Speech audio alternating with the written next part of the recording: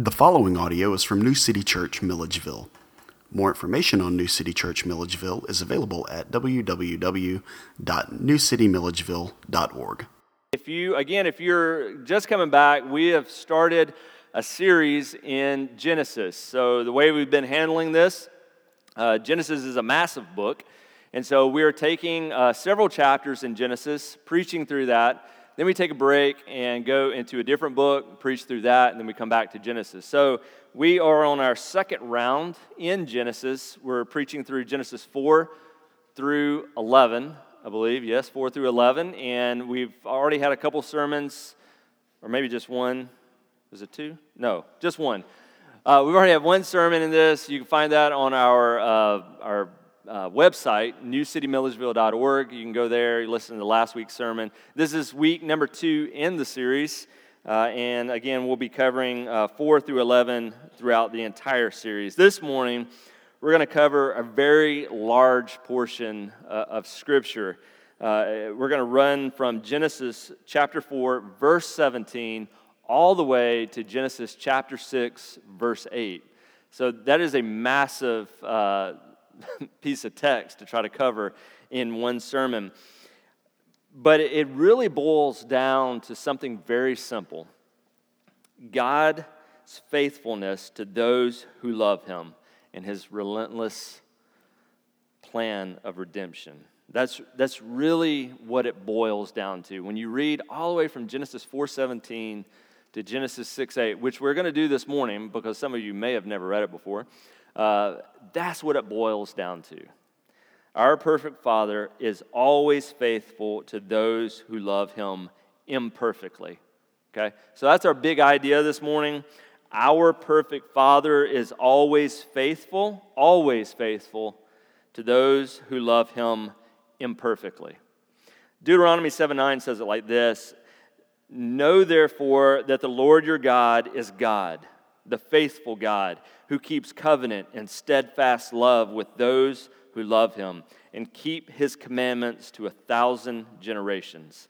And that's exactly what we're going to see in our passage this morning. So as a recap from last week, in case you weren't with us, Adam and Eve gave birth to 2 sons. There were no doubt other children, but these are the 2 sons that were highlighted, probably the first 2 sons of Adam and Eve. As an act of worship, Cain and Abel brought sacrifices to God. Cain brought fruit and vegetables, but his heart wasn't in it. He gave out of duty, and he did not give his best. Abel brought the best of his flock, the very best sheep, the very best portions of his flock, because he loved God and wanted to please Him. He acted in faith, motivated by love. And Cain got angry.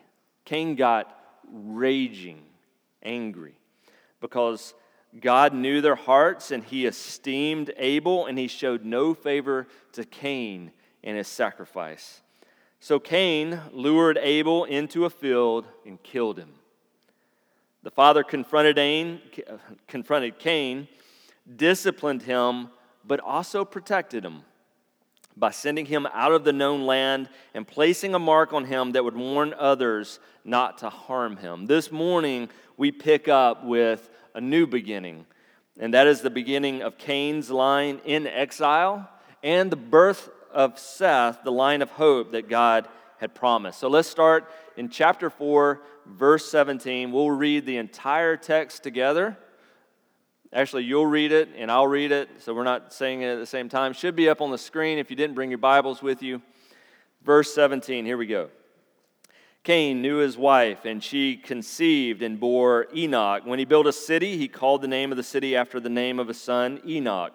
To Enoch was born Irad, and Irad fathered Mehujael, and Mehujael fathered Meshuel, and Methuselah fathered Lamech, and Lamech took 2 wives. The name of the one was Adah, and the name of the other was Zillah. Adah bore Jabal, who was the father of those who dwell in tents and have livestock. His brother's name was Jubal. He was the father of all those who play the lyre and pipe. Zillah also bore Tubal-Cain. He was the forger of all instruments of bronze and iron. The sister of Tubal-Cain was Naamah.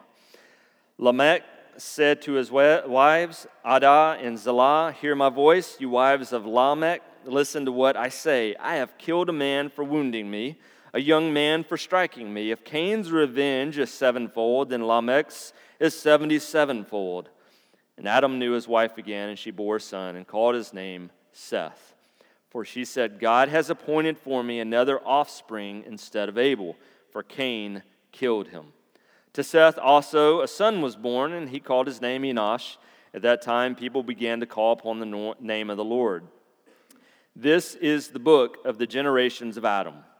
When God created man, he made him in the likeness of God. Male and female he created them, and he blessed them and named them man when they were created. When Adam had lived 130 years, he fathered a son in his own likeness after his image and named him Seth. The days of Adam after he fathered Seth were 800 years, and he had other sons and daughters. Thus all the days that Adam lived were 930 years, and he died. When Seth had lived 105 years, he fathered Enosh. Seth lived after he fathered Enosh 807 years and had other sons and daughters. Thus all the days of Seth were 912 years, and he died. When Enosh had lived 90 years, he fathered Kenan. Enosh lived after he fathered Kenan 815 years and had other sons and daughters. Thus all the days of Enosh were 905 years, and he died. When Kenan had lived 70 years, he fathered Mahalalel. Kenan lived after he fathered Mahalalel 840 years and had other sons and daughters. Thus all the days of Kenan were 910 years, and he died. When Mahalalel had lived 65 years, he fathered Jared. Mahalalel lived after he fathered Jared 830 years and had other sons and daughters. Thus, all the days of Mahalalel were 895 years, and he died. When Jared had lived 162 years, he fathered Enoch. Jared lived after he fathered Enoch 800 years and had other sons and daughters. Thus, all the days of Jared were 962 years, and he died. When Enoch had lived 65 years, he fathered Methuselah. Enoch walked with God after he fathered Methuselah 300 years and had other sons and daughters. Thus all the days of Enoch were 365 years. But Enoch walked with God, and he was not, for God took him.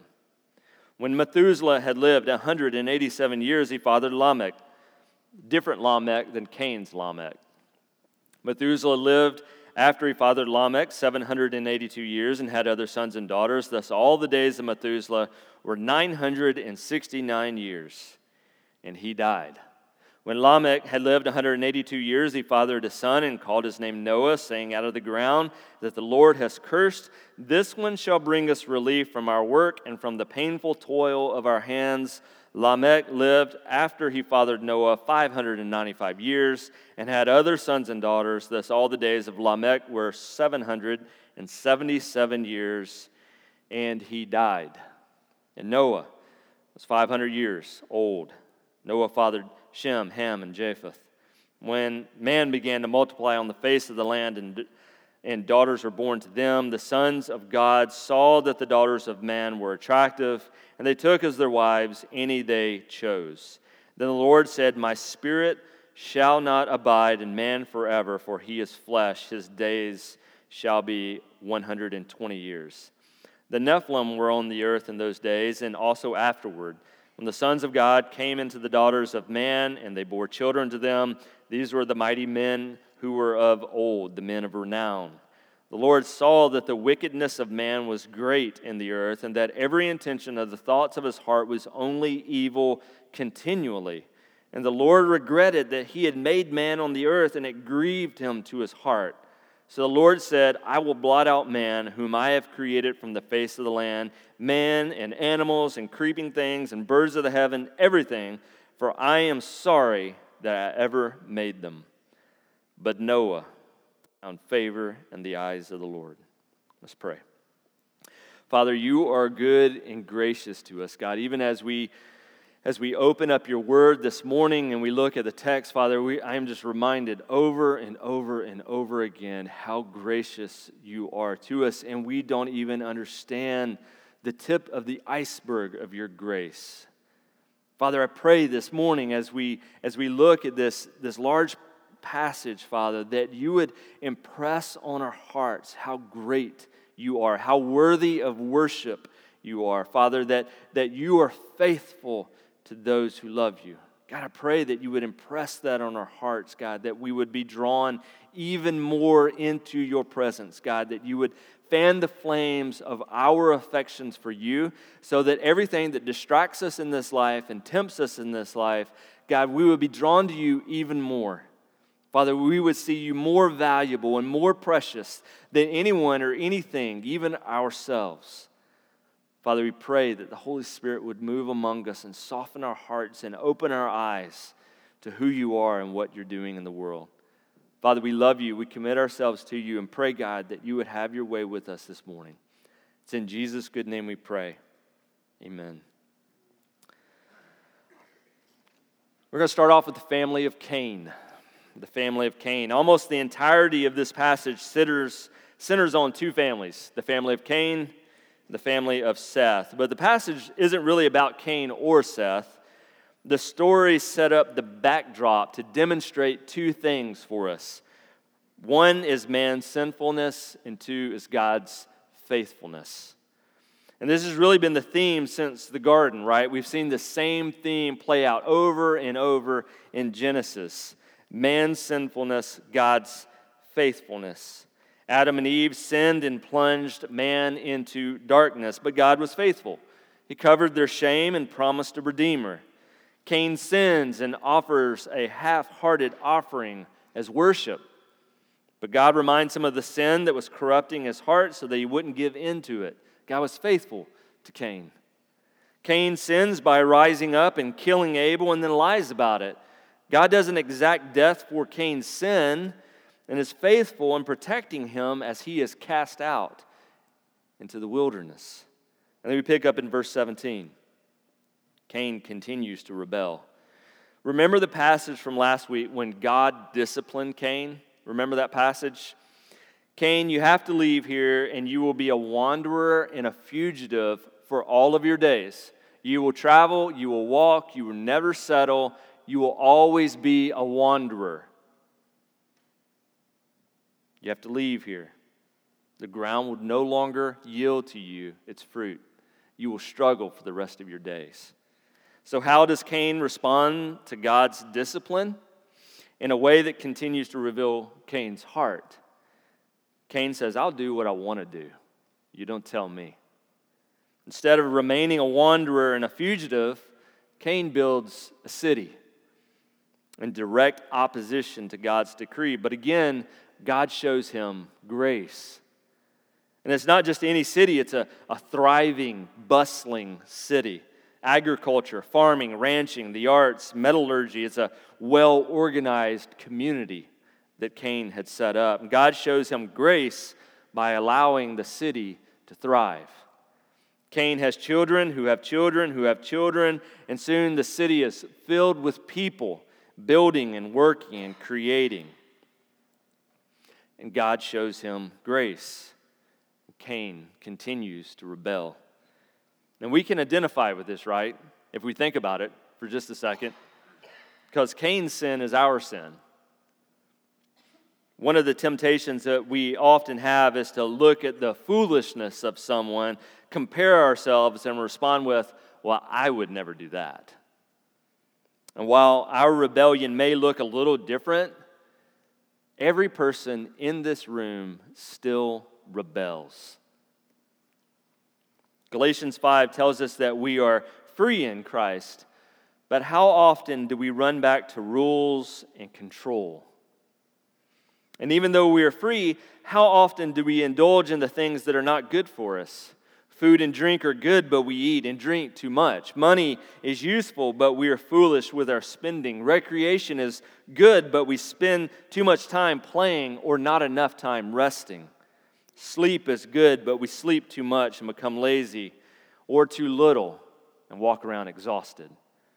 How often do the freedoms we enjoy become licentiousness? Rather humbly serving one another, how often do we long for others to serve us? Instead of living by the Spirit, how often do we give into conceit, arrogance, provoking others, and being jealous of what others have?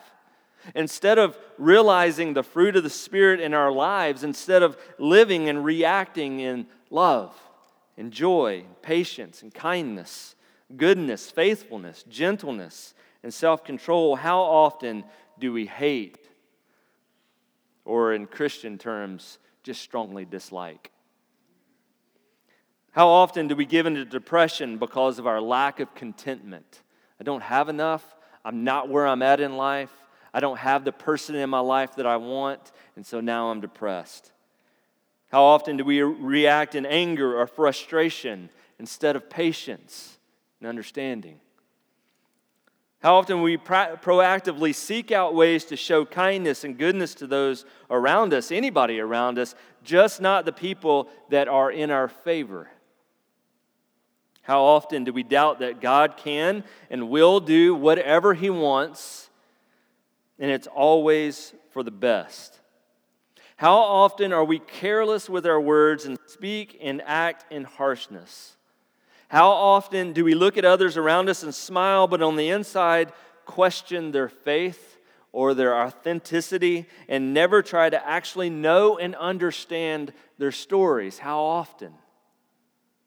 If God says give cheerfully like Abel, how often do we withhold our giving or give meagerly or give begrudgingly exactly like Cain? If God says pray continually or consume my word and be in love with it, how often do we allow days, weeks, and months to pass without enjoying regular and frequent times talking and listening and meditating with our Father? You see, it's easy to look at Cain and his disobedience, his foolish rebellion, and say, that's not me. But it is. It is me, and it is you. It is open rebellion. Every time we sin, it is open rebellion. We are no different than Cain. Just like Cain and his line, we know we're wrong, and so often we just keep right on living and not repenting.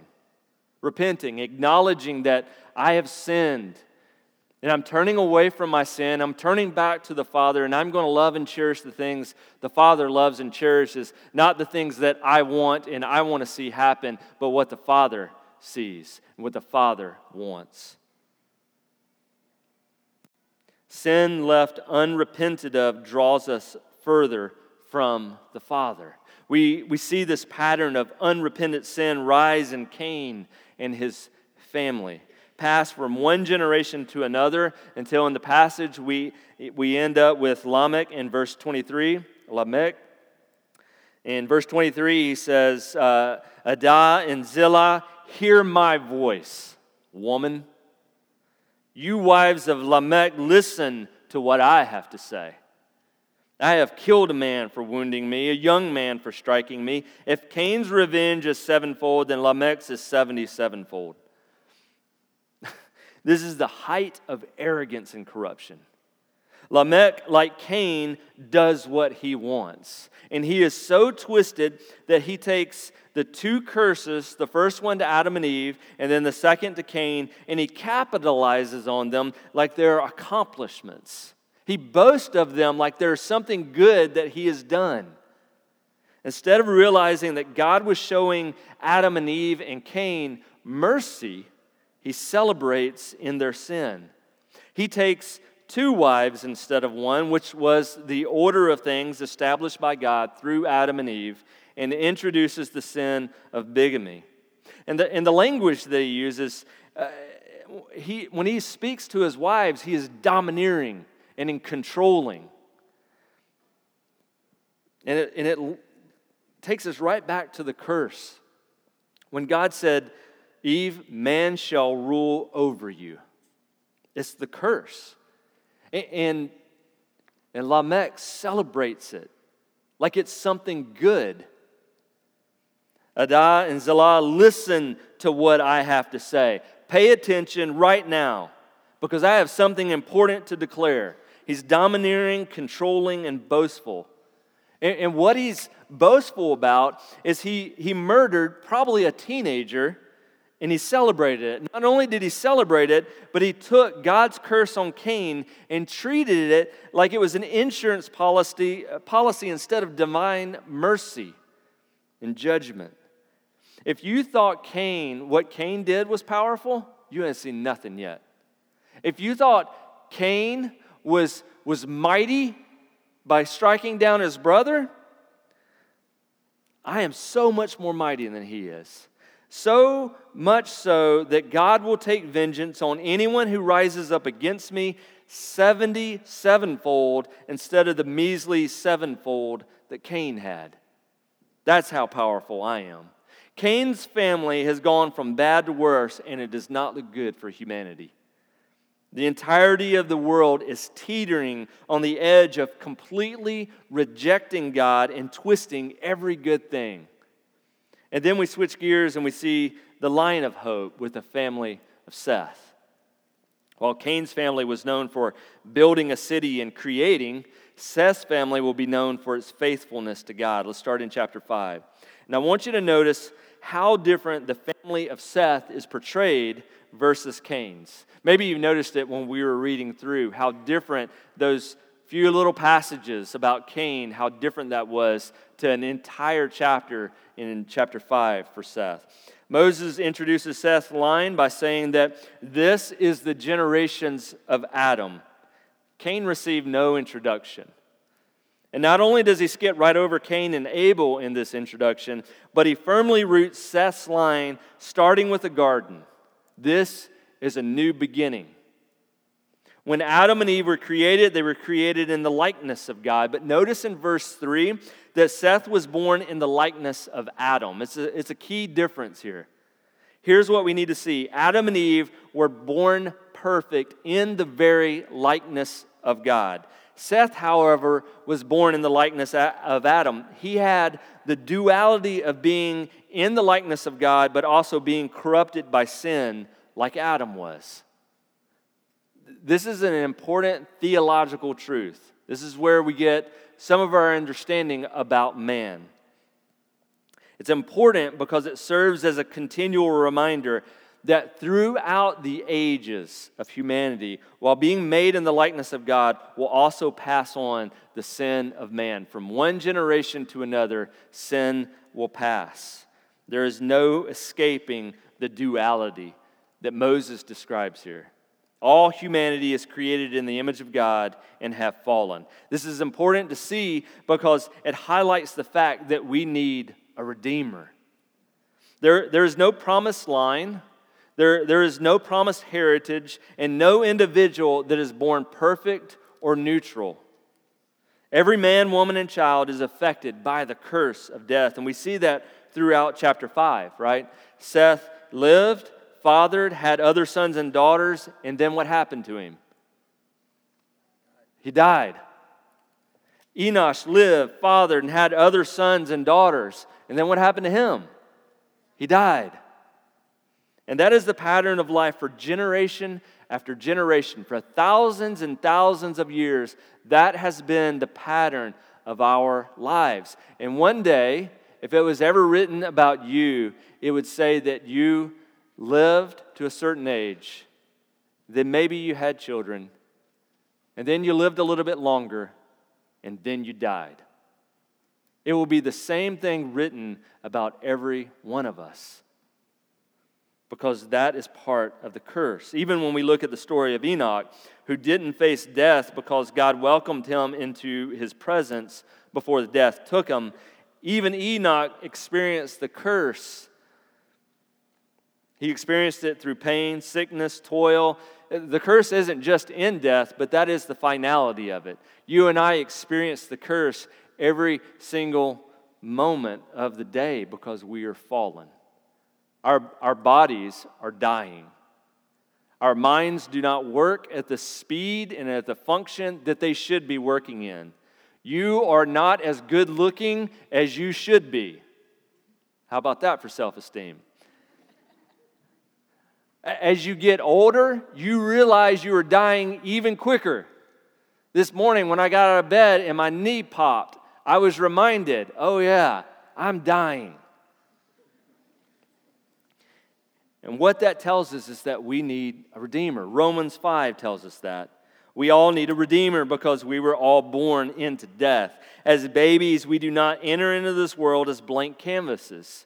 Rich babies, poor babies, black babies, white babies, Muslim families, Christian families, Jewish families. We all carry the same curse. In the end, it will be written, and he died, and she died. Psalm 51:5 says, "Behold, I was brought forth in iniquity, and in sin my mother conceived me." Ephesians 2:3 says that by our very natures, that part of who we are at our core, we are children of wrath. Proverbs 22:15 says that foolishness is bound up in the heart of a child. Genesis 8:21 says, "The intent of our hearts is evil from the beginning of our lives." And finally, Romans 3 says, "There is no one righteous, not even one. There is no one who understands. There is no one who seeks God. All have turned away. They have together become worthless. There is no one who does good, not even one." We all, from conception, carry sin like a spreading cancer, and there is only one cure, a Redeemer. We have no hope outside of a Redeemer, someone perfect in every way without sin.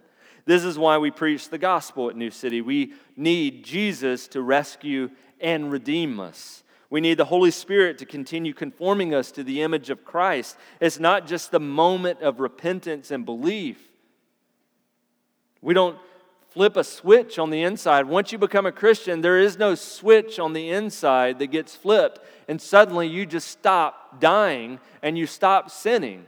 That's not how it works. No, we will still struggle, and we will still fail. We still need the message of the gospel to be redeeming our hearts, our thoughts, and our actions, because no one is righteous. Not Abel, not Cain, and not Seth. In their own ways, they pointed to the coming Redeemer, but they weren't the Redeemer. All right, back to our text. Let's look at a few other things that are important to see regarding the line of Seth. Okay. First, when Seth had his first child, a great movement of worshiping God had begun. And this turning back to God seems to have grown throughout Seth's line through the generations until we get to Enoch. Enoch so loved God, so worshiped God in spirit and truth, that our Father welcomed Enoch into his presence. Enoch didn't die. That's what that passage means. There are only a couple of people that the scriptures say they never died.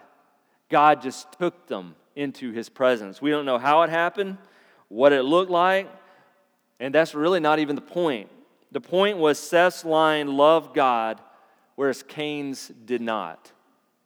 And that line continues to Noah, who found favor in the eyes of the Lord. This is a huge contrast between these two families. And that's what Moses wants us to see by describing Cain and by describing Seth and their family trees. He wants us to see how different they were because he's setting us up for something.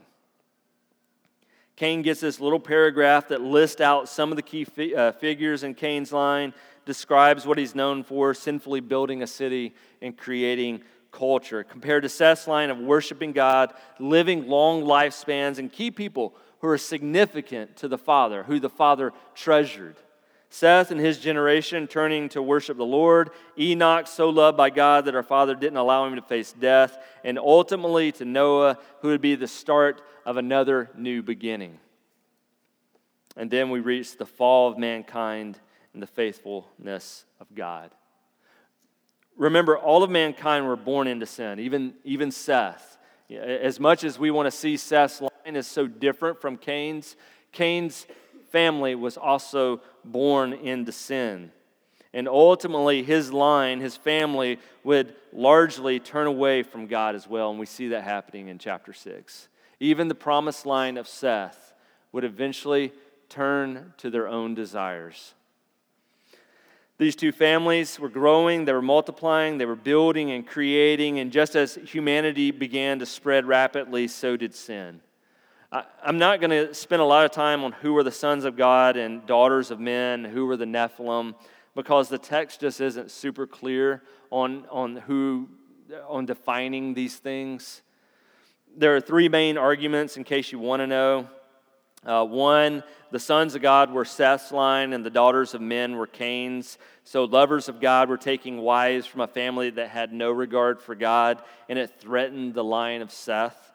The line of Seth was important, obviously, because ultimately that was the line that Jesus would come out of. When we get to the New Testament and we see the genealogies, Jesus comes from the line of Seth.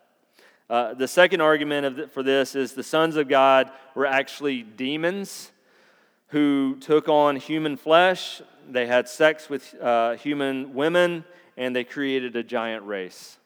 The third argument is the sons of God were actually humans possessed by demons who had sex with human women and created a giant race. So there are the three primary arguments, and I've read really good arguments on both sides, on all three of these different options, and to be honest with you, I could go either way. It's really unclear. All three of them make a lot of sense. I lean towards the Seth and Cain family line argument because it makes sense in the flow of the text. But either way, we know that humanity had fallen to an all-new low. And God looks out over his once beautiful and perfect creation and says, I am done. And that's the heartbreaking moment out of all of this, is that God created something beautiful and perfect in every way. And then he tried to restore. He tried to work with humanity over and over and over again. And we get to this place where humanity is so defiled, so corrupted, so twisted, so evil in their hearts that God says, I'm done. I'm done. He looked out over his creation and it sickened him. So much so that he was ready to destroy everything. Everything. Man, animals, bugs, birds, everything. He's ready to wipe everything from the face of the earth. That's how much sin sickens our Father. But Noah found favor in God's eyes. This is a pretty incredible moment in our history. We walked right up to the edge of complete destruction. You and I would not be sitting here. But Noah caught God's eye. Verse 8 says that Noah found favor with God. Verse 9 says that Noah was a righteous man. Compared to his generation, he was blameless. I mean, that must have been how bad the world had gotten. Because God says there is no righteous, there is no one who does good. But Noah, compared to his generation, was so evil, so twisted, that God called him righteous and a good man. Because the world had become completely corrupt and violence filled the earth from corner to corner. And if you look at our world is pretty dang corrupt, right? I mean, if you look at the wars and you look at sex trafficking and you look at the racism and you look at hatred and you look at murder and murder statistics and you look at all the damage done, all the death, all the twisted corruption of man in our time today, and we're still here. How much worse it must have been during Noah's time. The line of Seth would be saved through Noah because one man in the entirety of the world still worshiped God. Think about that for just a second. One man in the entirety of the world still worshiped God. That is mind-boggling. But ultimately, this would continue God's promise to Adam and Eve, that a Redeemer would come and he would crush Satan and sin and death, and he would restore all things. God was and is faithful to his promise. Even though the entirety of the world had turned their backs on the Father, and even good men like Seth's line had become corrupt, God was faithful to his promise. There was one man left. New City, you will probably walk away from this passage with many things tumbling around your head. But I want you to be reminded that our perfect Father is always faithful to those who love him imperfectly. We've seen God's faithfulness to Adam and Eve, to Abel, to Cain, Seth, Enoch, Noah. But know that God has not changed from that time. He is still faithful to those who love him. Even in our unfaithfulness, he is still faithful. His promise will not go unfulfilled. And even our sin and depravity won't stop him. He promised a Redeemer, and there would be a Redeemer. He promised it would be the offspring of Eve, and indeed it will be an offspring of Eve, right? Jesus. This faithfulness isn't just towards Noah. It's towards you and me as followers of Jesus. He's promised you good, and he will bring it. He has promised to never leave you and never forsake you, and you can count on that as being true. He's promised in Christ to redeem you, and he will. To fix your brokenness, he will. To comfort those who mourn, to wipe away every tear, and he will. In the terrible, terrible darkness of the fall and sin, even our own sin shines a light. And that's the light of a faithful God, the light of promises kept, the light of forgiveness, redemption, and restoration, the light of the promised one, Jesus. When we look at this passage all the way back in Genesis, it points us right back to our Redeemer, your Redeemer, Jesus, and the faithfulness of God. Our perfect Father is always faithful to those who love him imperfectly. You don't have to love God perfectly because you can't. You are a sinner. You are still being redeemed. You will never love God perfectly until you are completely redeemed and restored. But God is faithful to those who love him imperfectly. Let's pray. Father, you are good and gracious to us, God.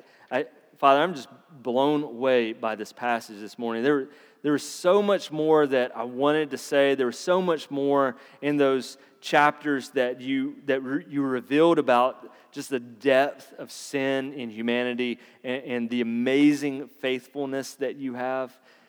God, you just have no time. I pray, Father, that you would supernaturally work in our hearts, God, to remind us of your goodness. God, when we face difficulties in our day, when we have a bad day and we're struggling with sin or we're struggling with doubt or we're struggling with fear or we're struggling with anger or whatever it is that we struggle with, whatever that thing is for us, God, I pray that you would bring Seth and Noah and Enoch and Jesus to our memories. God, that we would be reminded that you have an impeccable track record over thousands of years dealing with a rebellious son and daughter. And that's us. Father, I pray that you would help us see ourselves in that way, that we are in desperate need for you every morning and every day. We need you. Father, it's not we get saved and then we're good and we've got this. No, that's not it at all. We still need you. Father, and so I pray that we would remember that. You know it.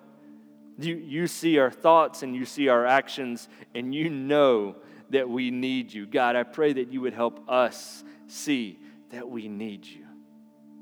It's in Jesus' name we pray. Amen.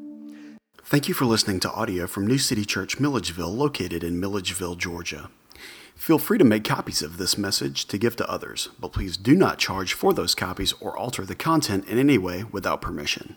For more information about New City Church Milledgeville, please visit us online at www.newcitymilledgeville.org.